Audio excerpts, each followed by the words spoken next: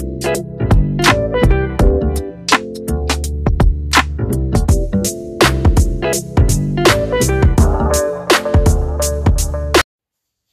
everyone, thanks for joining me today. This is Samantha Dam with Redefining Caregiving.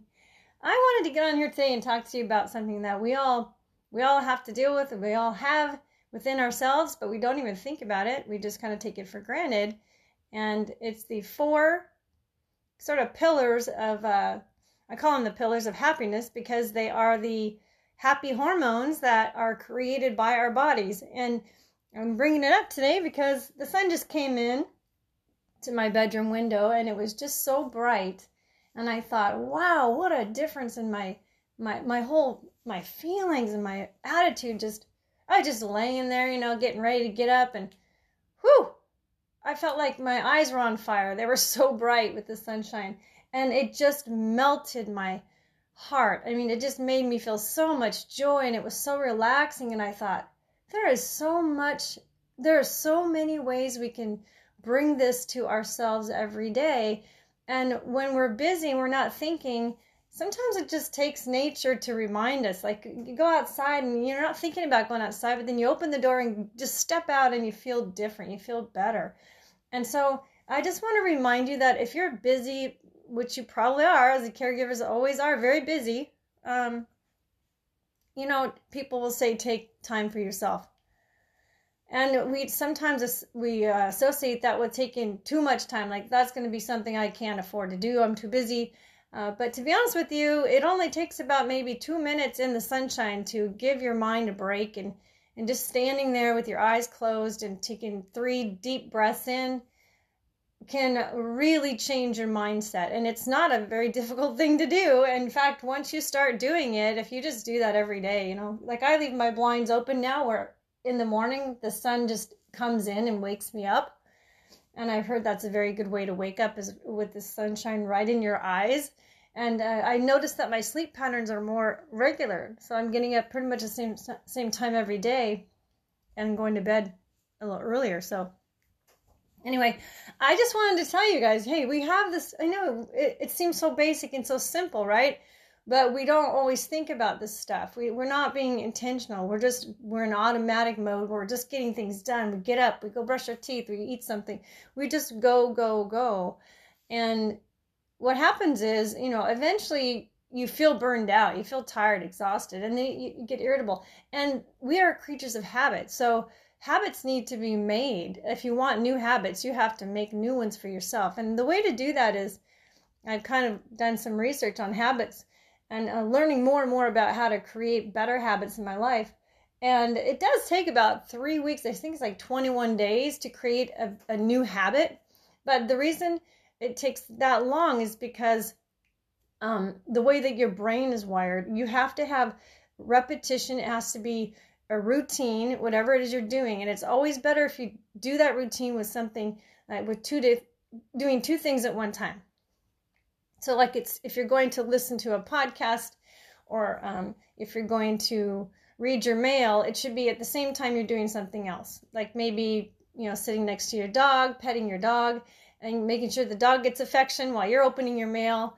That's doing 2 things at the same time, brushing your teeth while you're listening to a podcast, that kind of thing. So basically in the morning when I get up now, the sun comes in and I remember to do the one thing, and I write it down. The thing I don't like to do the most, I write it down on a piece of paper, and I get that done first. I mean, I don't always do it, but it's my intention. And so I want to make this a habit, and it's becoming more of a habit because I'm doing it more often. But you just find something that you want to make into a habit. And number 1, you need to, it needs to be not just motivation that gets it done. It has to be easy. Okay. So if you're creating a habit, you have to make sure that it's something that you can do easily enough. Otherwise, you won't be motivated to do it, right? And then you'll get a little reward, which is really great. Usually that can be just a good feeling of getting it done. But, like even just marking on your calendar that you did it is a reward. And this is so proven. It's why we get on Facebook and we love to see those likes and clicks and all that, because it's a reward. It's focusing on the reward-based area of our brain. And this is the same area of the brain where people get addicted to, like Facebook or getting attention or gambling. So you can tap into that yourself, and you don't have to be manipulated by everyone else. You can actually manipulate your own brain, and just try these new ways to make new habits. And here's one for you today that I really want to share, because I'm aware of all the different hormones that our body produces. The dopamine in our brain is a neurotransmitter, and that is like the pleasure, motivation. The brain releases this when when you're having sex, or if you have memory, sleep, pleasure, food, when we crave food. So that's the dopamine. That is the hormone that actually you need to have when you're exercising. It helps, but you have to have these in conjunction with the other hormones. I'm not going to get all technical on you guys, but because I'm not a scientist, I'm not a doctor, I've just been studying hormones for a long time. And the other one that you need is epinephrine, and that comes from the adrenals. Okay, so that, when you have stress or mental stress or physical stress, which caregivers have a lot of that. We have a lot of epinephrine. So the fight or flight, blood pressure goes up. It's the autonomic system. So if you just have epinephrine and you don't have dopamine to balance that out, what happens is you end up just with a very unhealthy system in your body, which you can tell when you're in that state because you're just irritable. You don't have a lot of this pleasure feeling. So I'm leading up to something. I want you guys to put all 4 of these happy pillars, happy hormones together in one activity. And that way you can actually get them all going and firing, and you'll start noticing that your mood is better every day if you just take the time to do something every day. So the third hormone is it's serotonin. And this is funny because it's not really funny. It's found in the digestive system. You don't think of your hormones coming from your digestive system, but it's produced in the digestive system. And that's why, whenever I get nauseous or something, or I feel constipated or anything like that, I always feel down. You might feel the same way, but that's why you feel that way. So here's the deal. Sunlight, light exercise, just stretching, walking, tryptophan, you can take that. Also, meditation. That's my favorite. Meditation is a great way to produce serotonin. It relaxes the gut, and you'll find that if you have an upset stomach and you just take 3 deep breaths, in and out, long breaths, your stomach won't hurt as much. It really settles everything down. So even if you're just closing your eyes during the day for a few minutes, even if you're just going to the bathroom and it's the only time you're alone, is to do the deep breathing and just go within your thoughts inside of your head. And you just kind of, some people just don't like meditating. They say it's too hard. I can't do it. I can't focus.